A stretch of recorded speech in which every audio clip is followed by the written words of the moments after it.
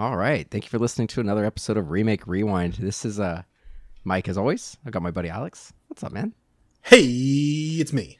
I almost skipped the introductions and just went right into the topic because this is a big one. This is one we've been looking forward to pretty much the entire time you and I have been recording. Hell yeah, it is.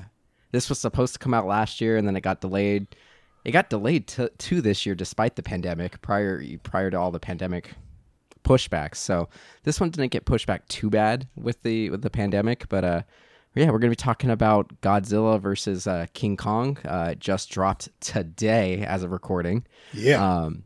I'm about 30 to 45 minutes outside of watching it, and then we're also going to be talking about the original movie, which has the roles reversed. It's King Kong versus Godzilla from 1962 in Japan from Toho, or the 1963 American version is what we actually watched, so the American cut of King Kong versus Godzilla.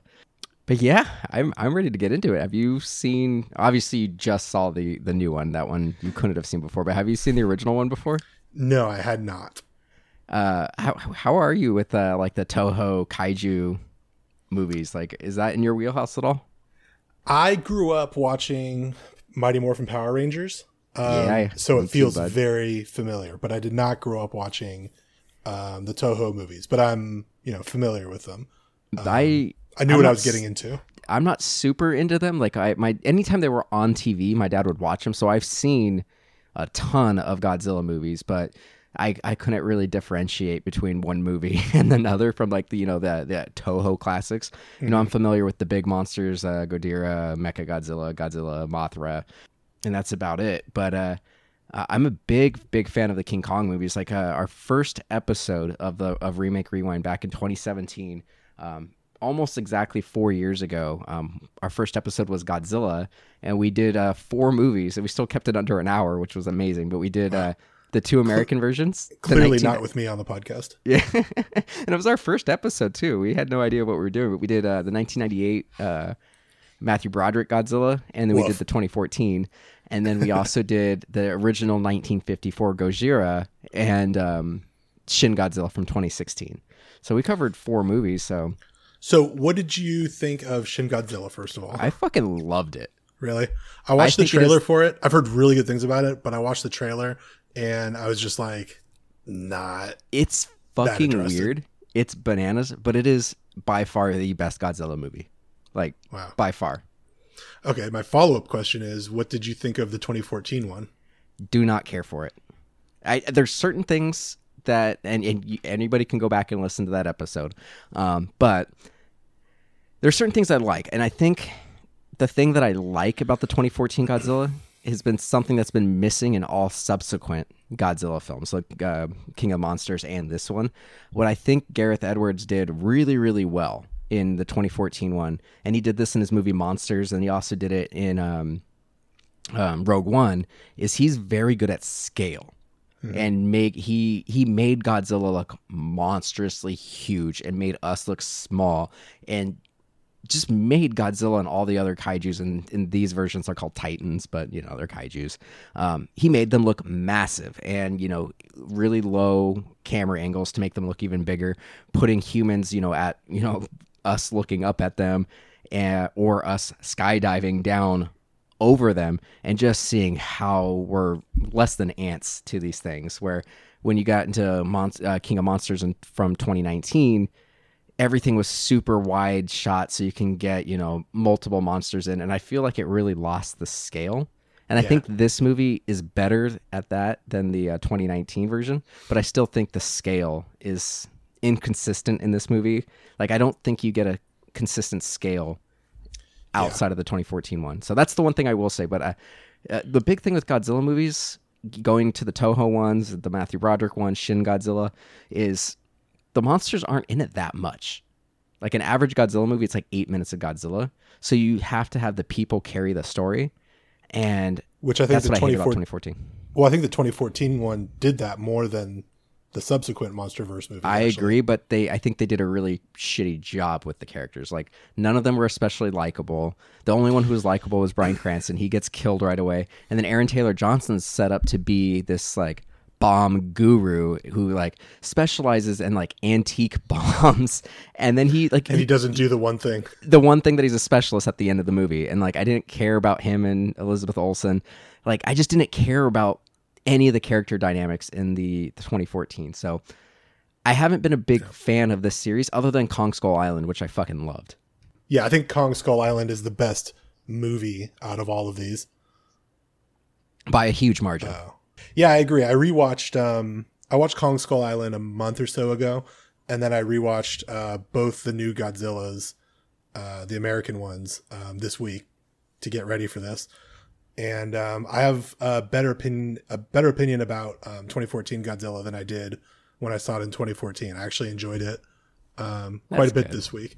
And yeah, definitely. I mean, we're not reviewing that movie, so we don't talk about it too much. But I liked that they Jawsed it and kind of kept Godzilla hidden for most of the movie.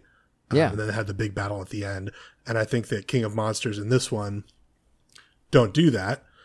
And they take a different direction, which I kind of also appreciate. I like that there's just big, like, balls out fights in both of those movies. So different, but I enjoyed both. But generally, it was fun to rewatch those. It was fun to rewatch those getting ready for this. I wanted to. I just didn't have time. I really wanted to at least watch Kong Skull Island because I've actually only seen it once.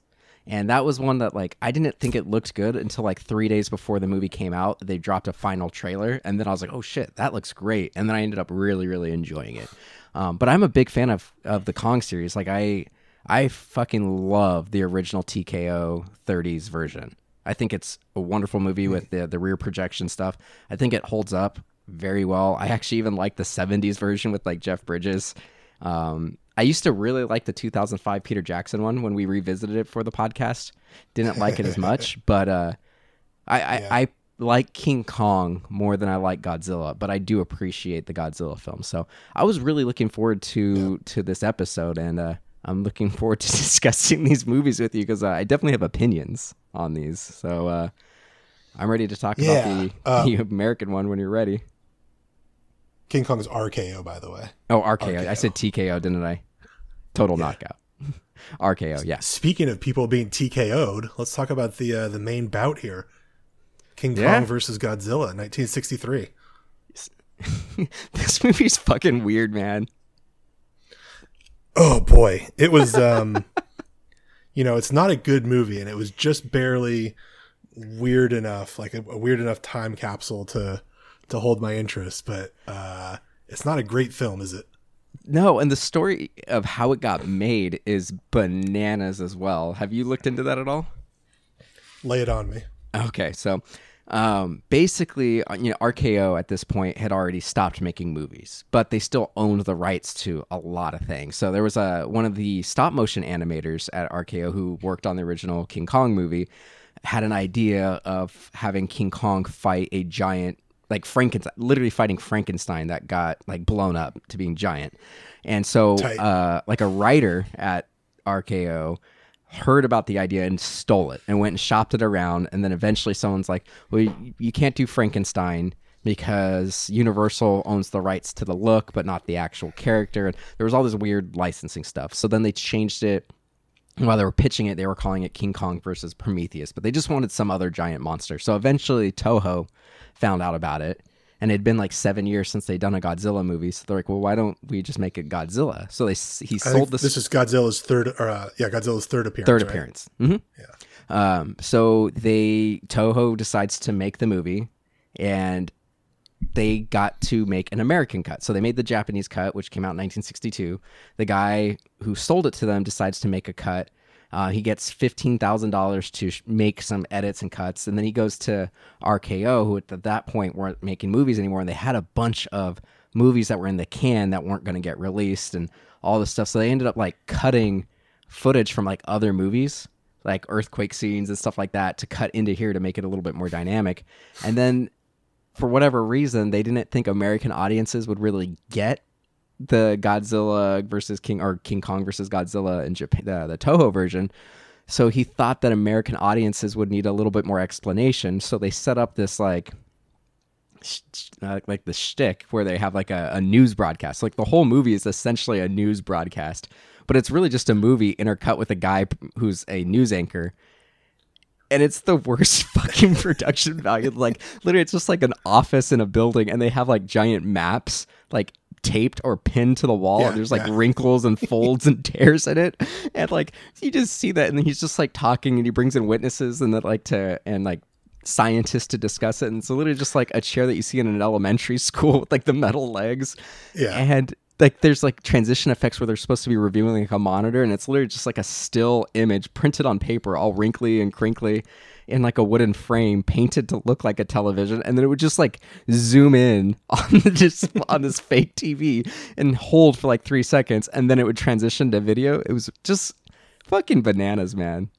Yeah, and the anchors, they had like a UN anchor, which is just like a United States guy, an American guy, and his correspondent in Tokyo, and they would just sort of deliver exposition about what's happening, you know, where Godzilla has been and how they're bringing King Kong in to fight him or whatever. Right, but then it's also just like we're seeing. Oh no, not even to fight him, right? Because they have to find the berries, because the guy who makes it happen is the owner of the main television company in Japan. No, it's a pharmaceutical company. It's both. You didn't let me finish my sentence. Sorry. He owns the television company in Japan, like the BBC, but it's the Japanese one. But he also owns a pharmaceutical company, and he wants to get these berries that they're using to keep Godzilla or King Kong like sedated on the island, or happy, not sedated, but comfortable on his island. And he wants to sell those berries, but he also wants to televise a fight between these two guys because his television ratings are dipping. Yeah. And like it's this ridiculous. whole movie, like all the Godzilla movies are supposed to be satire and have a message about what's going on in the world. So of course, you know, the original ones were, you know, about nuclear, the after effects of dropping the nuclear bomb. This one was supposed to be about, at the time, Japan was, you know, rapidly advancing in technology. They were exactly what that pharma conglomerate broadcaster guy was doing. Is they started doing these over the top promotions and stuff like that, and the filmmakers just wanted to point out like how stupid like conglomerates were at the time. So they made this movie, and it's that's actually kind of cool though. I like that. I don't know if the execution, or maybe it's just how long it's been.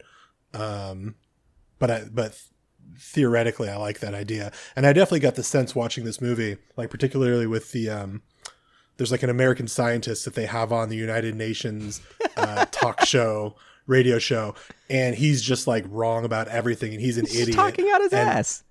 Yeah, and to me, it was like clear that was a deliberate decision by the filmmakers to make this like authority figure seem like an asshole, and I thought that was pretty funny and satirical.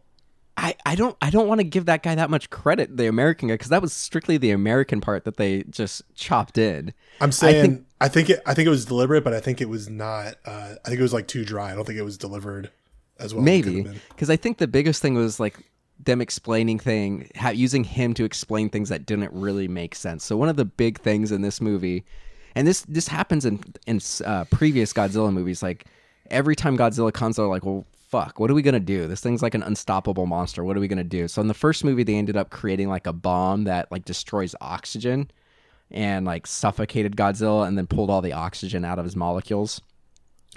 Which is also in King of Monsters, the 2019 one. Yep. And then the second movie, it's actually a different Godzilla. And they couldn't do the same attempt because the scientist who created the oxygen bomb killed himself, and he took the secret with him because he didn't want anybody else to use it. So they tried to kill Godzilla with electricity. So in that movie, they used 500,000 volts to try to kill Godzilla. It didn't work. So in this movie, there's a through line with electricity. So they try like 1,000,000 volts at a certain point to kill Godzilla. And inexplicably, King Kong is like super powered by electricity and lightning bolts and whatnot. At one point, they explain that like they tried to kill Godzilla with it, but it's not going to work. But luckily, it helps King Kong. But it's pretty lucky. Yeah, it's a bananas movie. Get it? Because monkey. Bananas because monkey. I think it's an interesting note that like the idea of using the UN broadcast to reformat the Japanese version of this movie for American audiences or just for different audiences is something that they did with that movie Merlin's Shop of Mystical Wonders. Do you know that? Never even heard of that movie. You know, makes sense that you haven't. It's an American movie from 1996. Do you know the little doll, the little monkey? That's funny that we're talking about monkeys. It's a little monkey doll toy with the symbols. Yeah. That like claps and the eyes light up red. So that's from a movie from 1984 called The Devil's Gift. The guy can't get rid of the monkey and it keeps on like killing people. Isn't that a George Romero film? I thought it was called something. I thought it was called Monkey Shine. It's based on a Stephen King short story, and I think it's been made two different times. Okay. So there's a movie called The Devil's Gift that's about a toy monkey that kills people, and it was recut to be in this movie Merlin's Shop of Mystical Wonders, which Mystery Science Theater 3000 does like a really good send up of. Nice. And the Merlin movie is this weird like it's kind of like an anthology. It's about this guy, you know, it's about Merlin, not this guy, like the actual Merlin who runs you know, a crazy shop. It's like the Rick and Morty, the Devil's shop. Yeah, it's like a monkey paw thing. But it's like an anthology, but it's also not because it's only two stories. Like Merlin tells these two stories. But this is set up like a movie? About. Is it a TV movie or was this like a theatrical movie? I think it was in theaters. Ernest Borgnine is in it. Oh, okay. I love that guy. Yeah. So like the first story is about a married couple that can't have kids, and the husband like gaslights his wife and gets a book from the Merlin shop and ends up being able to like breathe fire. And I think he kills her or something. And then the second story is The Devil's Gift, but it's recut and they got rid of all the gore. So it could be like PG-13 instead of R. And yeah, they just, you know, re-released a 12-year-old movie inside of another movie. I've never even heard of it. I might have to try to find that somewhere. Yeah, watch the Mystery Science Theater 3000 version. It's really fun. The real version is not worth watching. But anyway, it's interesting to see another movie that has a wraparound narrative to repackage an older movie. That's funny. Yeah. So to get back into this one, and I feel bad, both movies that we're going to be talking about today, I couldn't tell you a single character's name. But yeah. And, you know, at least in the new one, I don't feel like I need to know any names besides Godzilla and King Kong. That's all I'm worried about. This one, I just called the two, I guess you can call them leads. So, like, the movie at the beginning basically sets up, like, the head of the pharmaceutical company / broadcast company, like, mentions that he found this island where they got these berries that have all these amazing medicinal properties, but the natives there would only give him a handful. And he's gone back a few times, and each time he's only been able to get a handful. So he wants to send these two guys over there to try to convince them to get more / find the god of the island. So they keep referring to this god of the island that they use the berries to appease. I don't know any of these characters' names, so I just called him Farmer Bro. Like my notes, the entire movie are Farmer Bros and Cowardly Farmer Bro. So yeah, they show up on the island, and immediately we're just like a prolonged blackface scene. Yeah, that wasn't great. It's bad, and it's like they didn't even, I mean, you should never do blackface, but they didn't even do a good job. Like there's so many characters that were like in blackface where like their arms weren't completely done, like they'd be doing their little dances and like shaking around, and like their forearms would be like white still. Like if I were working on a movie and they asked me or they just started slathering my body in paint to represent a different race, you know, I would simply not do it. Yeah, that's fair. That's totally fair. I know it's a different time, and you know you can't judge people the same way that you can in 2021. But goddamn, dude, there's maybe 50 extras that are painted a different color. And to be fair, that like we have our issues with race in America, clearly. But in America, we do have a lot more diversity. So if we need to cast natives, whether you're going with South American natives or African natives or, you know, Eastern Asian natives, we have a lot of actors you can find for that. In Japan, they really only have Japanese actors. Like they're not super diverse there. So like, I almost want to give them a pass. And it's, you know, it's 2021, so it's really easy to look back on it. But it is like, it's bad. Like, they didn't even try to do it well. So that was a little weird. Definitely took me out of the movie. They're also giving kids cigarettes for fun. I flagged that one too. And then the mom takes it away and starts smoking it. And then he's like instantly just shitting on their culture. Like, lightning's going. Like, you hear lightning and then you hear roars. And the guy's like, it's just lightning. These fucking ignorant people. You know what? I pinged on that too. But then like in the next breath, there's an actual roar, and then that guy looks like an asshole. So I think that was another thing where it's meant to be sort of a joke or sort of satirical, and maybe just didn't land perfectly. Yeah, and like, but he I did give get him his credit for that comeuppance one. on that, but it was still like, he's still a dickhead, and he's like, the whole movie he's like making fun of people, and like they're going on their little like expedition to find the god, which of course is King Kong, and then like the cowardly pharma bro, who's like the slightly chubbier one, is like talking about how his corns hurt and his feet hurt, and he wants to go back, and then like inexplicably there's like an earthquake, and like half the mountain falls down, so they just turn around and go home. Or not home, but they go back to like the little village. And then you get this like scene where like they actually used real octopi and had octopi attacking like these little miniature villages, and then they composited like the villagers like running and screaming in front of it. So it's meant to be like a huge octopus. Yeah, it's supposed to be a giant octopus, and King Kong goes to fight the octopus, but initially like the octopus just wraps itself around his face, and then like he doesn't really do much, but then the octopus just decides to like leave. The effects in this movie are really interesting. I don't know that they're well done, but clearly so much work was put into the miniatures. I love the miniatures. It was like impressive and fun to watch for sure. I really like miniature and stop motion. Like it just feels more real, even though it's like corny, and it's not like, something about it works. Like, that's why I really like the 30s RKO King Kong, and also like one of the best examples I think of miniature and stop motion is the original Time Machine movie from like the 60s, the H.G. Wells movie. There's some amazing miniature work, and I really appreciate good miniature work. And like obviously the Lord of the Rings still did miniature work, and then you had like Dante's Peak did miniature work, Independence Day. Like, it looks real. Like, I would much rather we still did miniature work, but we don't really do that very much. Yeah, and I think this is like not a great example of miniature work, but there's definitely some magic to it still. There's a charm to it. Yeah, there's a charm, exactly. So this King Kong, like, his only move is throwing rocks. Like, he throws rocks at the octopus, and then they kind of run, like, they just kind of like and run away back into the ocean. How did you feel about the octopus ASMR?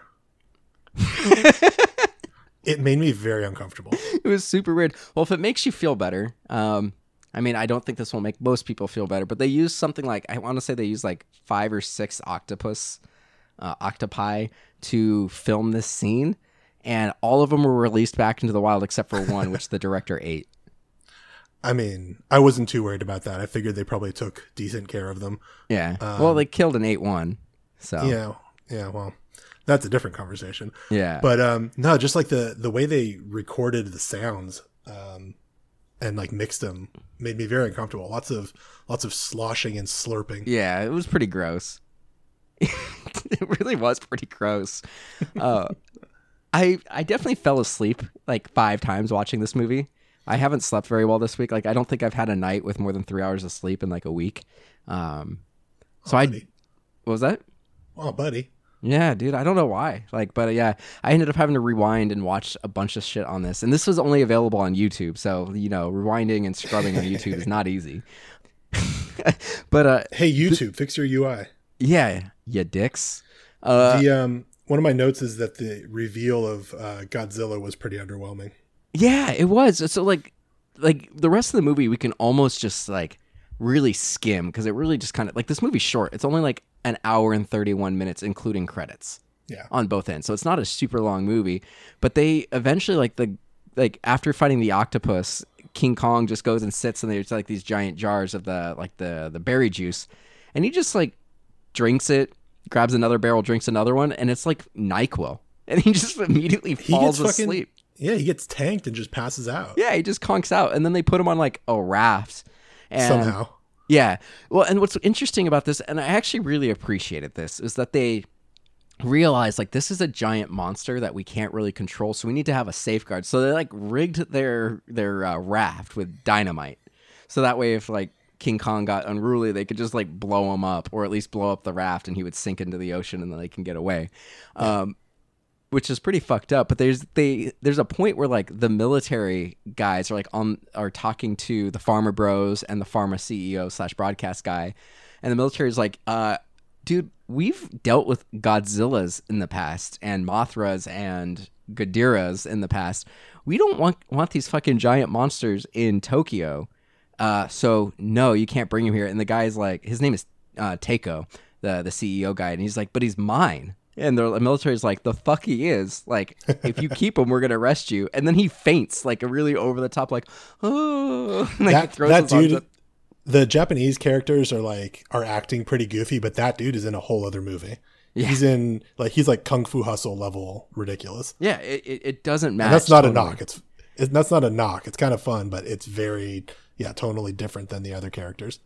So at one point, the other kind of subplot that's going on with all this going on is there's a submarine that's like lost in I don't know where exactly, but it's somewhere where there's icebergs, and in the an American submarine. Yeah, it's an American submarine, but there was in the previous Godzilla movie, they could not kill Godzilla, but they trapped it in like an iceberg. And the submarine crashes into it just happens to crash into the iceberg that Godzilla is trapped in. And it just kind of crumbles, and it's just like a hollow iceberg, and Godzilla's just like hanging out at a hollow iceberg. It's pretty stupid. And but to their credit, that's like canon. That's where he was hanging out since 1955. He was trapped within it. So I don't remember exactly how they do that. So they tried to kill, like, there's a point where Godzilla or King Kong starts to wake up, and they're like, oh, we're gonna kill it. And like the main farmer bro goes to like shoot it with his little rifle. He also shot the octopus with like very little effect. Like it did nothing, but he's like trying to shoot King Kong, and like the CEO guy's like, no, he's mine, don't kill him.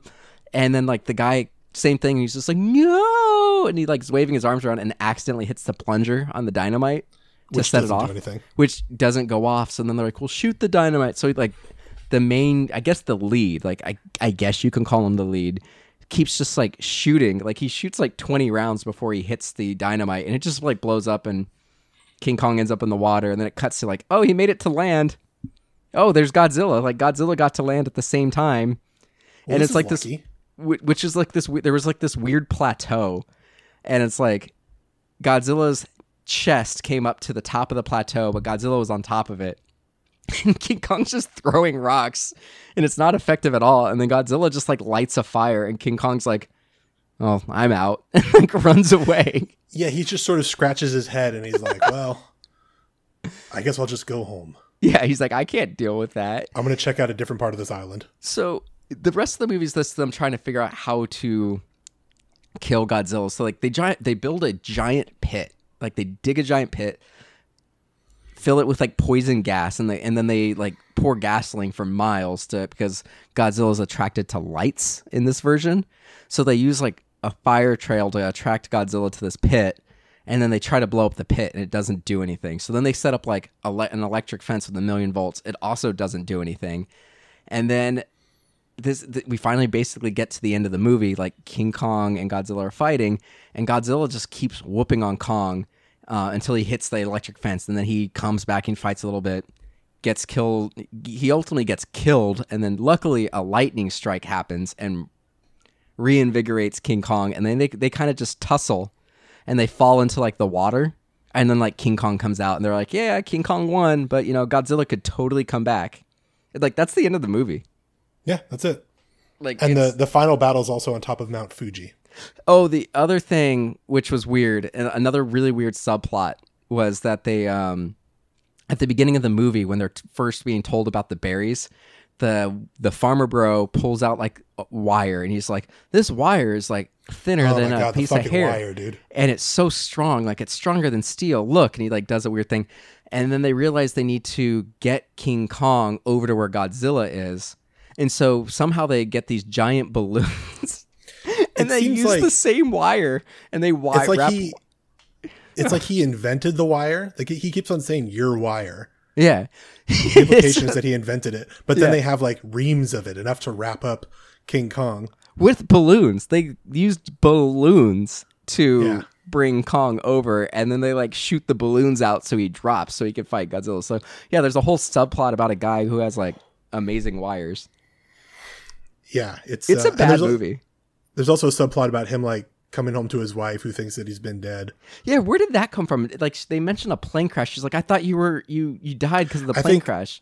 I think we probably lost a lot of that in the American version. Yeah, because that didn't make sense. And that scene immediately came from like after a news cut, like the anchor going like, and we're going back to Japan because Godzilla is going to make it to Tokyo.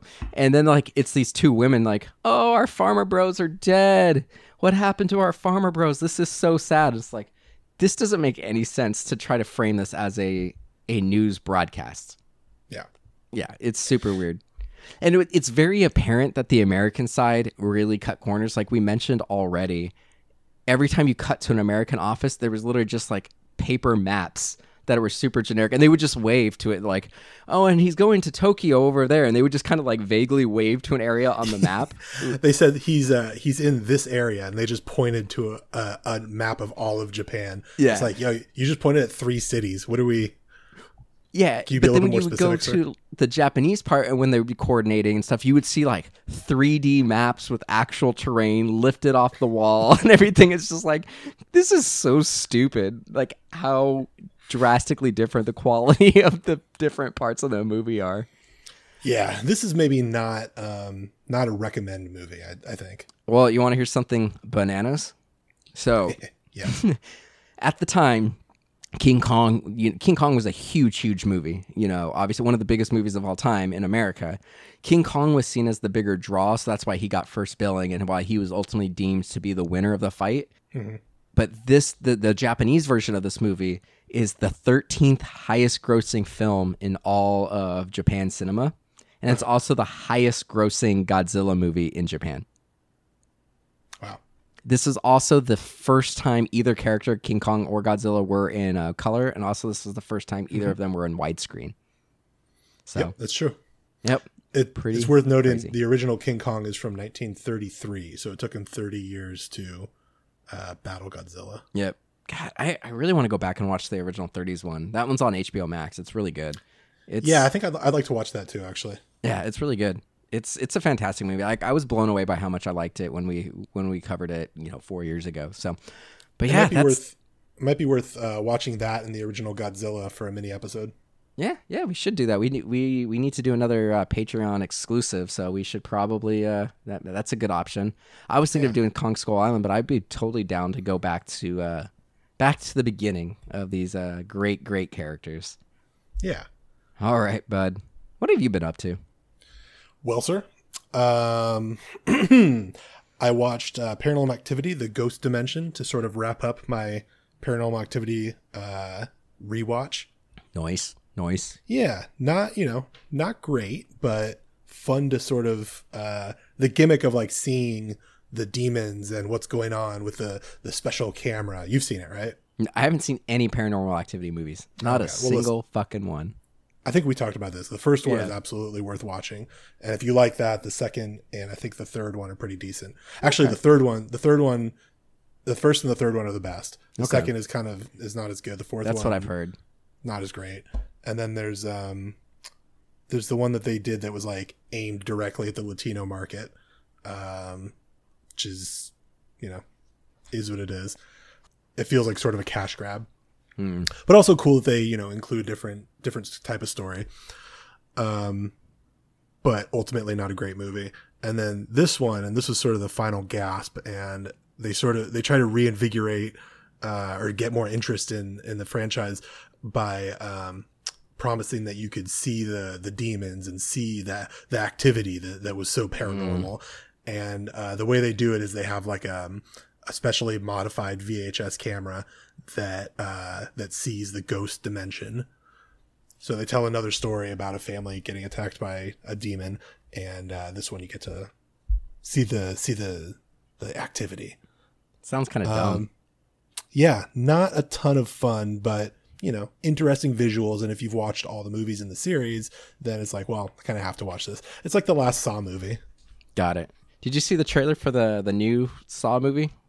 I haven't watched it yet. I think I saw like a teaser before pandemic. It looks. Well, I mean, they just dropped the trailer yesterday. A new one that stars Chris Rock. It's called Spiral, and it looks terrible. Yeah. No, I like I said, I think I saw a teaser for it. I knew Chris Rock was in it. I've seen some visuals. I thought you said prior to the pandemic. Yeah, they dropped a trailer before the pandemic. Oh, did they? Mm-hmm. Oh, I thought the new one was supposed to be out last year. Oh, damn! It looks bad. It looks really bad. That doesn't surprise me. I'll still watch it. Speaking of bad, I also watched Bad Trip, the new Eric Andre movie. Oh, I don't like Eric Andre. I love Eric Andre, and I love this movie. It was so good. So much fun. It's basically like if you've seen Bad Grandpa, they do like a narrative told through pranks. Okay. With real people. Got it. And it was a lot of fun, man. What else? I revisited Clerks 2 and Private Parts. Yeah, I love both of those movies. And then the Godzilla movies to get ready for this. Nice. Yeah, and I thoroughly enjoyed both of those movies, Godzilla 2014 and King of Monsters. So I'm just gonna shotgun what I went through. Yeah. So we watched. Katrina is obviously an actor, and she's the SAG Awards are coming up, so we tried to watch a bunch of SAG stuff that are nominated. So we watched The Great. We watched the entire series so far. Well, it's only one season so far. It's fucking fantastic. It is hilarious. It's dark, but it's also like optimistic at the same time. It's on Hulu, and it's Nicholas Hoult and not Dakota Fanning, her sister Elle Fanning, are just fantastic, and it is such a great show. I highly recommend it. The first 3 episodes of Invincible dropped on Amazon, and I fucking love it. Like, I had a blast. I shotgunned all of those this weekend. Yeah, we watched all those too.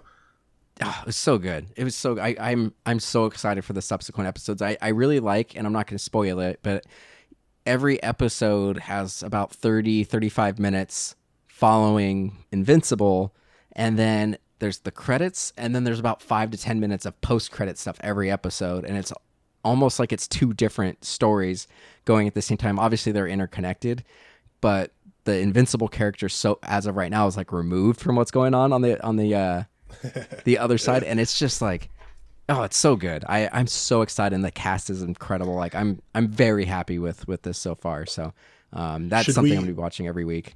Yeah, maybe we should revisit that in a mini episode. Yeah, because I'd like to talk to you more about it. Yeah, absolutely.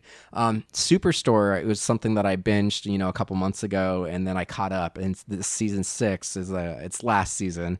It's unfortunate that it's its last season because it was the COVID season, and they heavily lean into it being COVID and that them being essential workers. So it was a really depressing last season, and it ends with the store getting shut down and turned into like a warehouse, and like the company they work for turning into like an Amazon type company. So it's a really kind of sad ending, and it just kind of like a show that I thought was fantastic. The last season just really was depressing and sucked. So that was a bummer. We watched the Trial of the Chicago 7, which was fantastic. Yeah, I've been meaning to watch that. It's really good. We tried to watch Da 5 Bloods, and we got less than halfway through. Like, I know a lot of people really like that movie, but I just thought the acting was terrible. Like, Katrina checked out. She was like on her phone. I tried to watch it, and then we like paused it to, get snacks or something, and then we're just like, we don't really want to watch this anymore. Like, it's like they take like it's like he tried to take like 3 different like Vietnam movies and mash it into one. So there's little bits of like I'm blanking on the movies, but it essentially has like 3 different movies that it mashes into one. And I don't think any of the actors had any chemistry. And it was also weird because you had these like 60-year-old men who are playing 60-year-old men, and it's like 2 timelines. Like it flashes back to it's the present day, and then it also flashes back to like the early 70s, and they have the same actors playing themselves, but they don't do any kind of makeup or anything to age them down, and it didn't work for me. So it kind of bummed me out because I really wanted to see that, and it was like one of Chadwick Boseman's last movies, and it just wasn't for me. And then I restarted watching Malcolm in the Middle, and it's good. Getting your Cranston fix. Yeah, I love Bryan Cranston. But yeah, that's what I watched. All right, well, let's get into the new Godzilla versus Kong. Let's do it. Spoilers, obviously. This just came out today. Yeah, we're gonna spoil this. By the time this episode drops, it'll have only been out for 2 days. But yeah, if you haven't watched it yet, go watch it and then come back and listen to this, and you'll be good. Well, listen, from the top, I had so much fun with this movie. I found it to be meh. I liked it more than King of Monsters. I would put it. I probably say this is my second favorite of the 4, but I don't put it anywhere. Like, I give Kong Skull Island an A. I give this one a C-. I give Godzilla 2014 no, I'm gonna give this one like a C+. I don't think it's a C-. I'll give it a C+. And then I'll give 2014. I think this one a lower grade, and then I give King of Monsters an F. I hated King of Monsters. I think this one, like, tone-wise, is building off of King of Monsters and Absolutely. adding in some of the charm from Kong Skull Island. And the original Godzilla feels sort of like, the Man of Steel or Batman v Superman that they're course correcting from. They, each one of these MonsterVerse movies, the 2 Godzillas, Kong Skull Island, Cole Skong Island, and this one, all have pretty different visual aesthetics, but I think they all are invested in having a visual aesthetic. Yeah, that's maybe true. You'll disagree with that, but I think all of them go to great lengths to have like comic book panel keyframes. I agree with you on that. Absolutely. I think they're fucking gorgeous shots in every single one of these movies. So I think like the original Godzilla is the most like bleak and for sure, and gritty out of all these, and then after that I think they course corrected a little bit and tried to make them like fun kaiju movies, and that's kind of what I was saying at the beginning. Like, I feel like it's got a different vibe to it, but I still kind of appreciate it. Yeah, I think if you're going to do giant monsters fighting each other, these are kind of doing the best version of it. And also, since we were talking about Justice League recently, I think this is more of a comic book movie than Justice League is. I agree. I think that's a very accurate assessment of this franchise. And that's, we already talked about Godzilla 2014. Like, I enjoy it. I wouldn't change anything about that movie. Well, that's not true, but I enjoy it for what it is. And that's not to say that it's anything like Batman v Superman: Dawn of Justice, which is, if I had to watch one movie over and over and over again, and it had to be the 2014 Godzilla or Justice League, either version, I'm going to pick the Godzilla movie. Yeah, man. I think this, just to paraphrase that one more time, I think that this is most similar to Godzilla King of Monsters. I think it's a big, fast-paced action, kaiju roller coaster, which is not what the original Godzilla the 2014 Godzilla. And it's also not really what Kong Skull Island is. But I think that this one works in some of the character work that they did on Kong that gave it that charm. I agree. I think the pacing on this was really good. Like, this movie ripped. Yeah. I don't think there's any wasted. I don't think there's any scenes in here you really could get rid of or would have to get rid of. I think it flowed well. There's just weird things like off the top. I'm just going to say this. What kind of threw me, and I think it goes perfectly in line with your assessment of what you said, like how they essentially course corrected to make it more fun, and they realized, you know what, we're going to mix this with Kong, and it's going to culminate in King Kong and Godzilla fighting. We're going to make it fun. So where I found it a little weird was, you mentioned the first Godzilla movie was very bleak and grim, and it was just like, here are these forces of nature, and we're humans, and we can't do a goddamn thing about it. Oh, good thing Godzilla actually likes us and is a protector. Thank God. He doesn't even like us. He's just a force of nature that wants to balance things and that happens to mostly work in our favor. Right. And then you go into the second movie, and it gets a little out there. So King of Monsters, and you just watched this, so you can correct me if my very, very succinct summary is off. They lean into the hard sci-fi.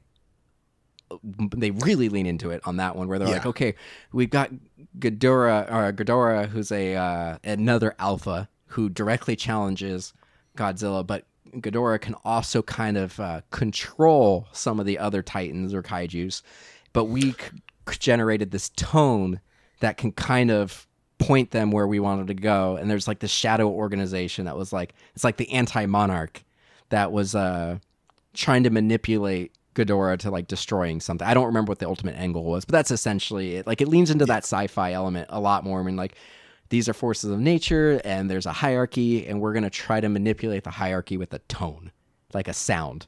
And this one just goes completely balls to the wall where there's like, we're just going to spoil it at the top. Like they spoiled it in the last trailer last week, but there's Mecha Godzilla and they have these like spaceships that can go, you know, these like hovercraft with like, and we go into fucking Hollow Earth. Yeah, we go into the Hollow Earth and there's like these energy sources and King Kong, like the Hollow Earth had like giant like architecture and giant thrones and like underground buildings and giant statues, and there was a culture, and it just completely goes like you almost can't, other than the Godzilla design, it's almost impossible to link the 2014 Godzilla to this movie other than the design. Like if you took out that middle one, you'd be like, what, how the fuck did we get here?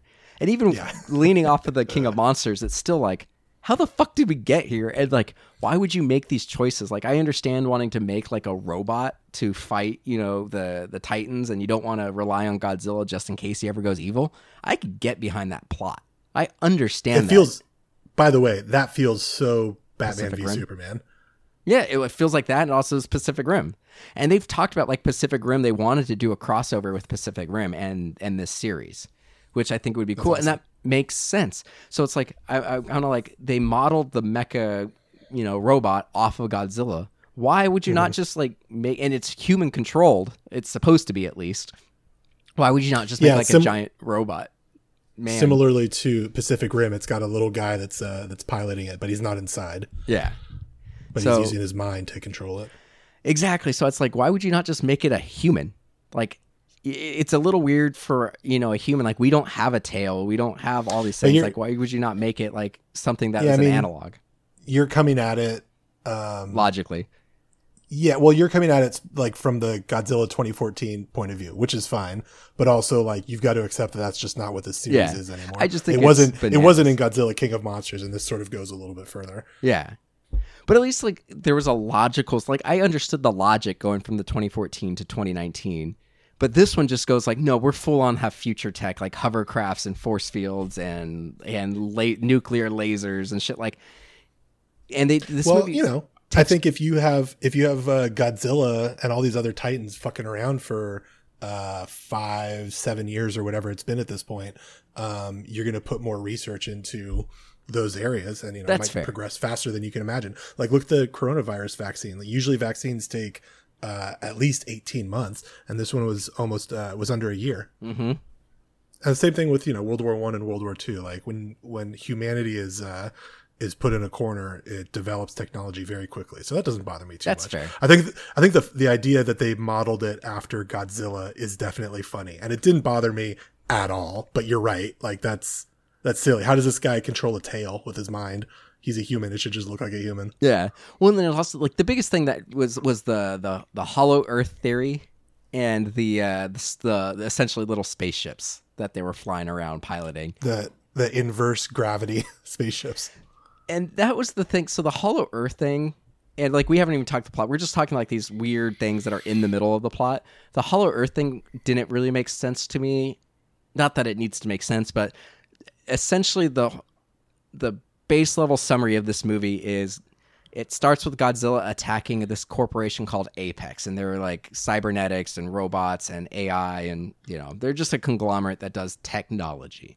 And Godzilla is attacking this facility. There's also a podcaster who works for this company, but also is trying to like reveal the secrets.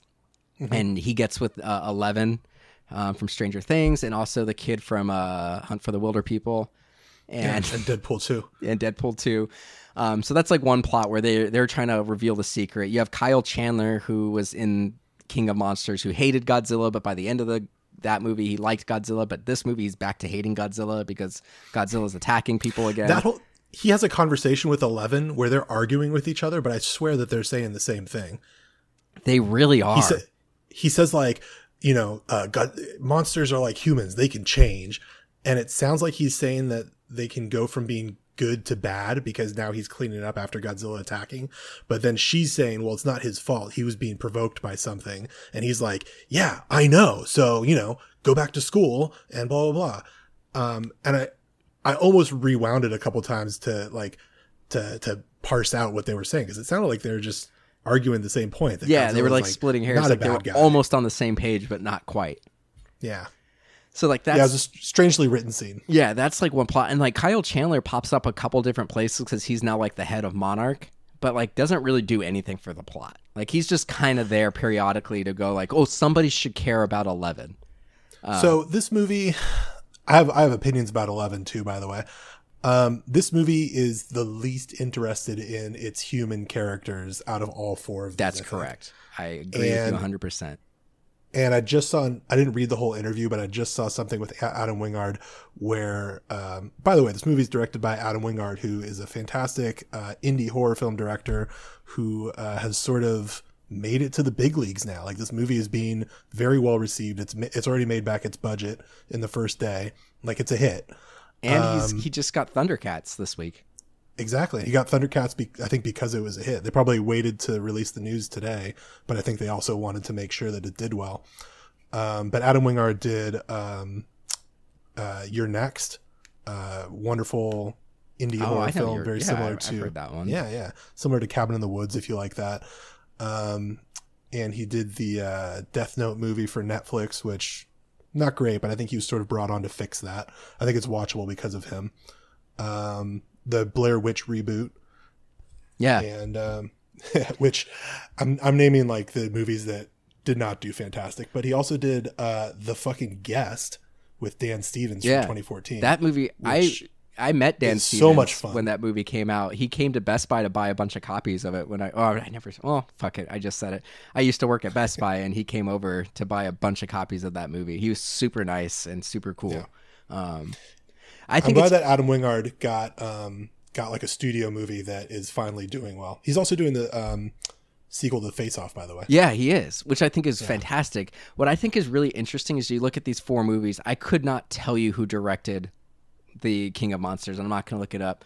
And I can't I can't remember his name either for Kong Skull Island, but the two guys who directed movies with Kong. Jordan Voight Roberts. Yes, him. Thank you. He's great. He's doing the Metal Gear Solid movie. So like the two people who worked with Kong are like blowing up, and like the people who did the Godzilla movies aren't doing as well. So that's I think Gareth Edwards. He did Rogue One, but essentially got ripped off of that movie and replaced by Tony Gilroy unofficially.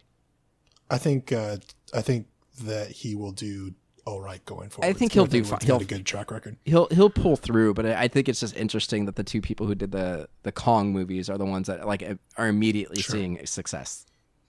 So anyway, Adam Wingard said something recently that he thinks that eventually they should just take the human characters out of these MonsterVerse movies. And I'm paraphrasing, so if I got that out of context, Adam, I'm sorry. Please come on our podcast. But you can feel that in this movie. And I think that's like something that I wouldn't agree with in theory, but having watched his movie, if it's executed well, I don't really have a problem with it. Like I just want to see Turbo Lizard and Monkey fight. Yeah, I guess. And if it's fucking cool, then it's fucking cool, man. Yeah. I mean, you know what? The 2012 or 2015 Mad Max Fury Road, when they announced that movie and they were saying that it's essentially a 2-hour car chase, I was like, that's going to be terrible. There's no way that's going to work. And it is one of my favorite movies of all time. Like I watched that movie at least twice. It's all about execution. Yeah. So you know what? I've been proven wrong before. I did not think that Fury Road would be even filmable, let alone good. And it is by far one of my favorite movies ever made. So, I'm never going to say never anymore. You talk about taking the human characters out of the MonsterVerse and how that sounds like a bad idea. But all of my emotional connections to this movie were to Kong. And the little girl. I would say the little girl. Sure, but she's like a satellite of him. She's connected to him. Yeah, that's fair. The last scene of this movie is Kong signing to the little girl and saying "home." Yeah, and then it cuts to credits, and I got a little tear in my eye. That was very effective. That's all I need, man. He had his journey. So it's beautiful. That's the third subplot we haven't brought up yet. So the other plot is Monarch is observing Kong. They built a giant dome over Skull Island. They Truman showed him. Yeah, because they're very concerned that Godzilla will show up and fight him, which she was right. The scientist who's like in charge of like keeping Kong safe, Rebecca Hall / Jane Goodall. So she's like, if we move him anywhere, like Godzilla will find him and attack him. For whatever reason, Godzilla hasn't realized this island exists. And even though Godzilla is Skull Island, in Skull Island, it's like it's concealed by a storm or something, like a constant storm system. Right. So, and she ended up being right. So like Godzilla is like on a quest to just take down this conglomerate apex, but when it just happens to be swimming around, it finds out that Godzilla or King Kong's around and decides to like change course and go fight King Kong. So she was right. Well, yeah, I mean that's simplifying a little bit. It is because simplifying. They take King Kong out to fight Godzilla because Godzilla seems to have gone rogue. No, that's not what they were doing. They were trying to avoid Godzilla. That was I'm sorry. You're right. They were taking King Kong to show them Hollow Earth because they needed to get a power supply from Hollow Earth to run what ends up being Mechagodzilla. But I think we didn't know that at the time. None of those characters knew. So you had one of the Skarsgårds and Rebecca Hall. But they knew that Godzilla was going to be attracted to King Kong, so they were trying to sneak through the backyards of the ocean. Yeah. So that Godzilla wouldn't realize, and then he did. So yeah, totally did. And then they knew that it was going to happen. They just hoped that it wouldn't. So that third plot hole or that third thread is the Apex CEO goes to Alexander Skarsgård, who this is like one of the other issues I had with this movie. He's a geologist, and he and his brother came up with the Hollow Earth theory. And the CEO goes, "Oh, by the way, here's like the latest." Like this is almost verbatim the line in the movie. Like, here's the latest imagery. You were right, and it just shows like a big black like circle in the middle of the earth with a few like tunnels coming out of it. And he goes, "This is the latest imagery. Can you go?" And then the guy's like, "Oh, so I was right." And he's like, "Yep, you were right." And he goes, "Oh, okay. So my brother did die going to the Hollow Earth." And then, like, all of a sudden, it's like he went from, like, I'm kind of a quack and nobody believes me to, like, oh, I was totally right, and that's how my brother died. And then he's all of a sudden an expert on it. He's like, oh, yeah, there's, like, inverse gravity when you go, because it's in the middle of the earth. So when you get to a certain point, gravity inverses. And I mean, listen, I know you're kind of shitting on it, but I thought it was, like, wonderful B-movie nonsense. Well, I immediately thought, like, oh, this is going to be kind of cool. And I think this was part of it. Because there is like part of the 11 and Hunt for the Wildebeest / podcast adventure is they show up in Florida. They go to like the Florida branch of the conglomerate and they're like, sneaking around the facility. And then they end up in like a little elevator and then it goes through the earth to Hong Kong. So I was like, oh, cool. They're using the Hollow Earth as like almost like they did in the remake of Total Recall, where it's like, oh, we're just literally cutting through the middle of the earth to get to the other side of the world kind of thing. And I thought that was going to be kind of interesting. But no, it turns out like there's like a dimensional force field that they cut through. And then when they cut through there, gravity shifts and like it's like going through a black hole kind of thing. Like they didn't really explain it. But all of a sudden he's like, oh yeah, I'm an expert on this now. And then he can pilot the ship with no training. Like he's just able to fly this like super advanced spaceship thing. Like it's not a problem. And then later on, to be fair, he's just screaming the entire time. Yeah, but later on he rewires the engine to be a defibrillator for King Kong. Yeah. And he's a geologist. I love it, man. So it's a little goofy, but like, no, it's nonsense. Yeah.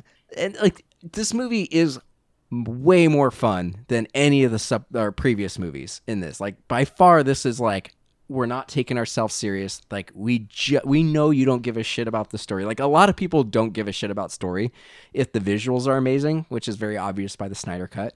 But that's really what this one was. They're like, we don't give a shit about the story. We don't give a shit if you take this serious. Like you just want to see King Kong and Godzilla fight. So we're just going to give you a weird fucking story. And like for people who like that, but you're right. But I still think that they went out of their way to provide an emotional connection to Kong.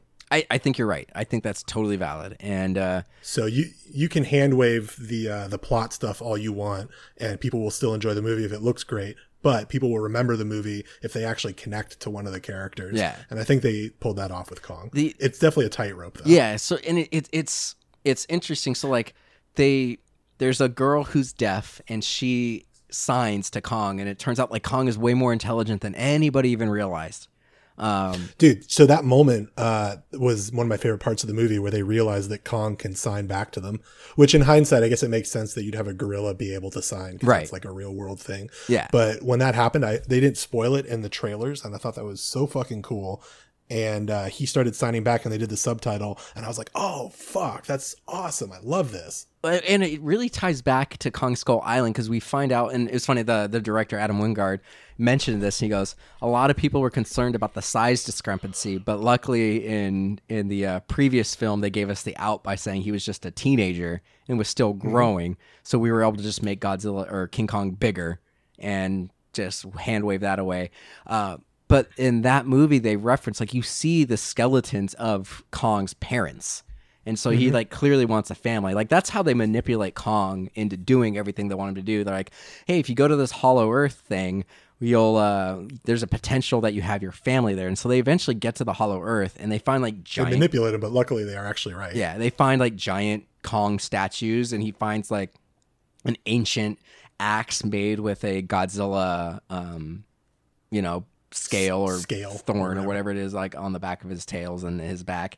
And they have, what was interesting is there were, like, buildings, like doors and, like, switches, like you can use the axe as a key, and there's a throne, and, like, to me, I thought that was really interesting, but I'm also like, well, why didn't they do any of that on Skull Island? Like, why doesn't he have, like, a cool, like, cave where he didn't build himself a chair kind of thing? Like, I understand. They don't want to, let the humans know that they... I guess they can do all that stuff. That didn't really bother me, and I think, like, one of my big questions coming out of this movie is, what are they going to do with this series going forward? And I think that's what they can explore. Yeah, if they gave themselves an opportunity for sequels there. Yeah, I think so. That didn't really bother me. I am interested to see where this goes. Like, it's fun. Like, I've bitched about pretty much all these movies except for Kong Skull Island. Yet I still watch these. Like, I went and watched King of Monsters and didn't do a podcast episode on it. Like, I'm still watching these movies.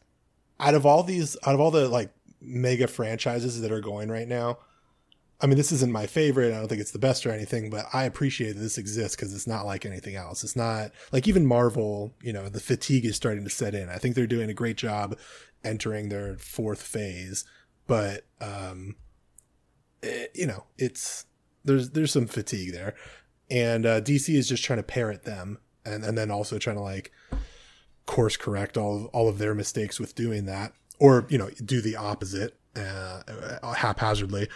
And there's, what other franchises are out there right now? Fast and Furious and James Bond, Suicide Squad, all those things. But, I mean, you brought up DC.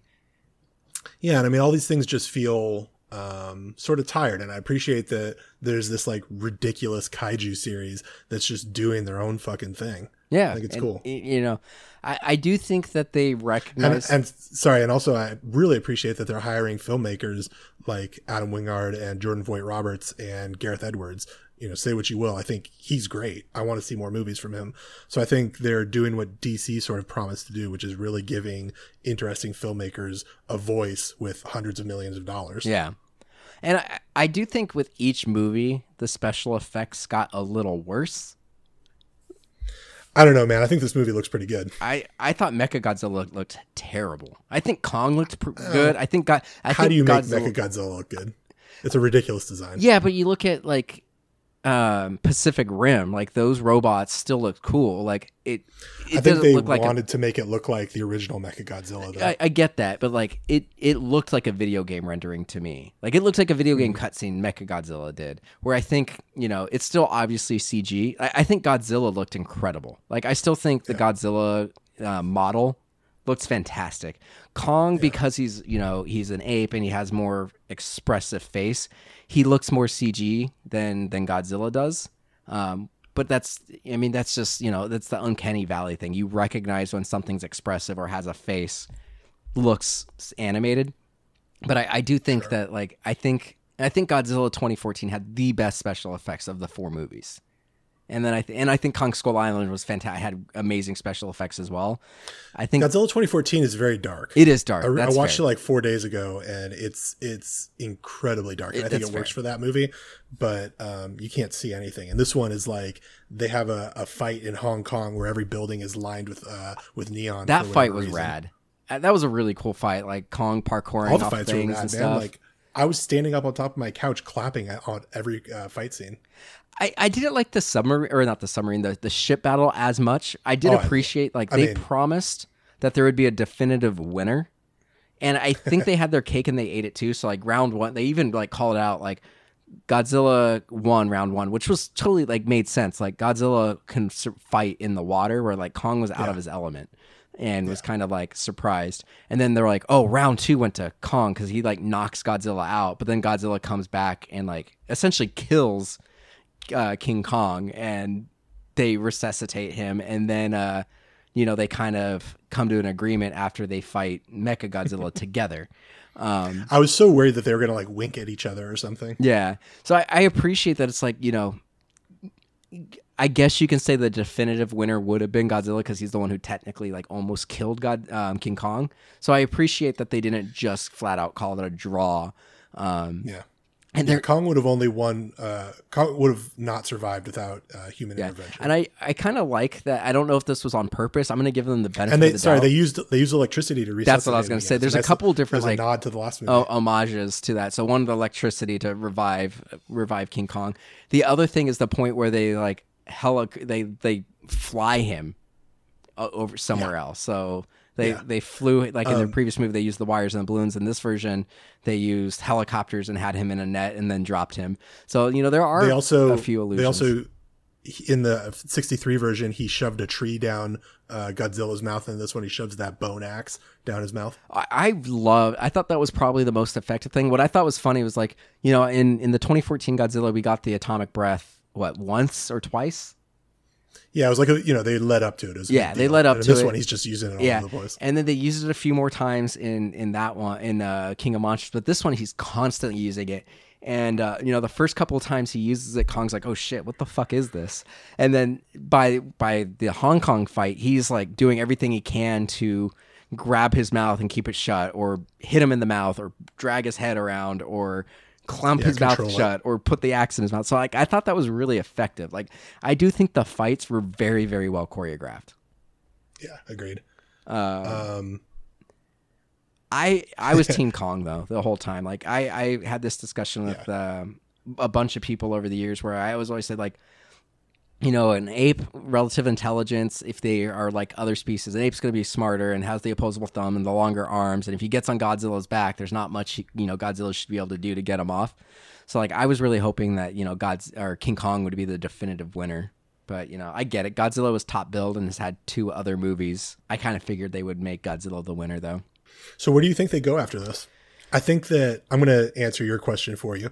I think that they've called Godzilla King of the Monsters, so they've used the term king in these movies, and Kong, who is usually King Kong, has not been called King Kong these movies. So I think the next movie is probably going to be a solo Kong movie called King Kong that's about him, ascending to power in some way, probably in Hollow Earth. I think you're right on that front because this movie didn't have a post-credit scene. But Adam Wingard mentioned that they filmed a post-credit scene, but then they ended up using it somewhere else. And I think if I were a gambling man, he didn't reveal what it was, but if I were a gambling man, I would say before Kong goes back up to, Hong Kong to fight Godzilla and Mechagodzilla, there's a point where they're like hanging out in the little temple and Kong is just kind of sitting on the throne. I feel like that was probably the post-credit scene originally. Yeah, I think it's going to be about him bringing order to Hollow Earth. The one other nitpick I have that I thought was dumb, but like it was obviously very much a plot contrivance to be able to get them back up to the surface, was that Godzilla used his atomic breath as a drill and drilled to the core of the Earth just to give them an exit there. I thought that was a little weak. Yeah, I mean, it's one of the weaker parts. Didn't bother me, but I hear you. That's another thing. There's just a hole that goes to the center of the Earth now. So like whatever the next movie is going to have to deal with humans knowing about Hollow Earth. Yeah. and I guess like they went there and they can report back to it, but there's literally a hole in the middle of the earth. So that goes to it. When this trailer came out, and people guessed Mechagodzilla, years ago, but then like people saw like in the trailer that came out like a month or so ago or 2 months ago. There's a part where like Mechagodzilla like dives over a bunch of buildings, and you just see in the trailer you just saw like a flash of red. So people are like, oh, that's probably Mechagodzilla. But you also saw I keep calling them spaceships, but the ships that they were flying in this movie, Earth ships. You saw them in the original trailer for like a frame. They're only in like a frame or two in the original trailer. So I thought they were gonna go like crazy with this and bring in the aliens, because like in the 80s and 90s and 2000s. All the kaijus apparently came from like aliens, and aliens were like experimenting with Earth. So for a minute, I thought those were going to be spaceships, like literally alien spaceships. So I kind of thought that's where this was going to go. Ghidorah is an alien in King of Monsters, so I think that's another avenue that they can definitely explore. Like, where did Ghidorah come from? Yeah, and that was the other thing that I thought like they didn't really explain in this movie was so the way they were building Mechagodzilla was Ghidorah had 3 heads, and so they say that there was most likely, they theorized, they didn't actually say it, but some of the leads go they stumble across the control room, which was a Ghidorah skull, and the control center was in Ghidorah's brain. And then so they were like, oh, there's probably another Ghidorah skull / brain inside Mechagodzilla, and whatever, right? So I thought, they lose control of Mechagodzilla. Like Mechagodzilla somehow just electrocutes the pilot, and they're like, "Oh, it's controlling itself." Was that the AI, or did Ghidorah take over? Yeah, I don't know. I think it might be like base level instinct of Ghidorah. I don't think like it knew that it was Ghidorah, but I think it's because it was able to control all of its weaponry and everything. And very effectively. So I thought maybe it was AI, possibly, because they mentioned at the beginning of the movie, like there's a little infomercial about the company. They're like, we do AI and robots and this and this and this. So like I wasn't clear if it was AI, it was just like programming of the robot, or if it was Ghidorah. Yeah, I think, it's a hand-wavy answer because we need the thing to be fully operational because it looks cool. Yeah. But yeah, I mean... Did you get that the telepathic pilot of Mechagodzilla is the son of Ken Watanabe's character in the last 2 movies? That's what a lot of people theorized. I didn't catch his name. Was he actually the son?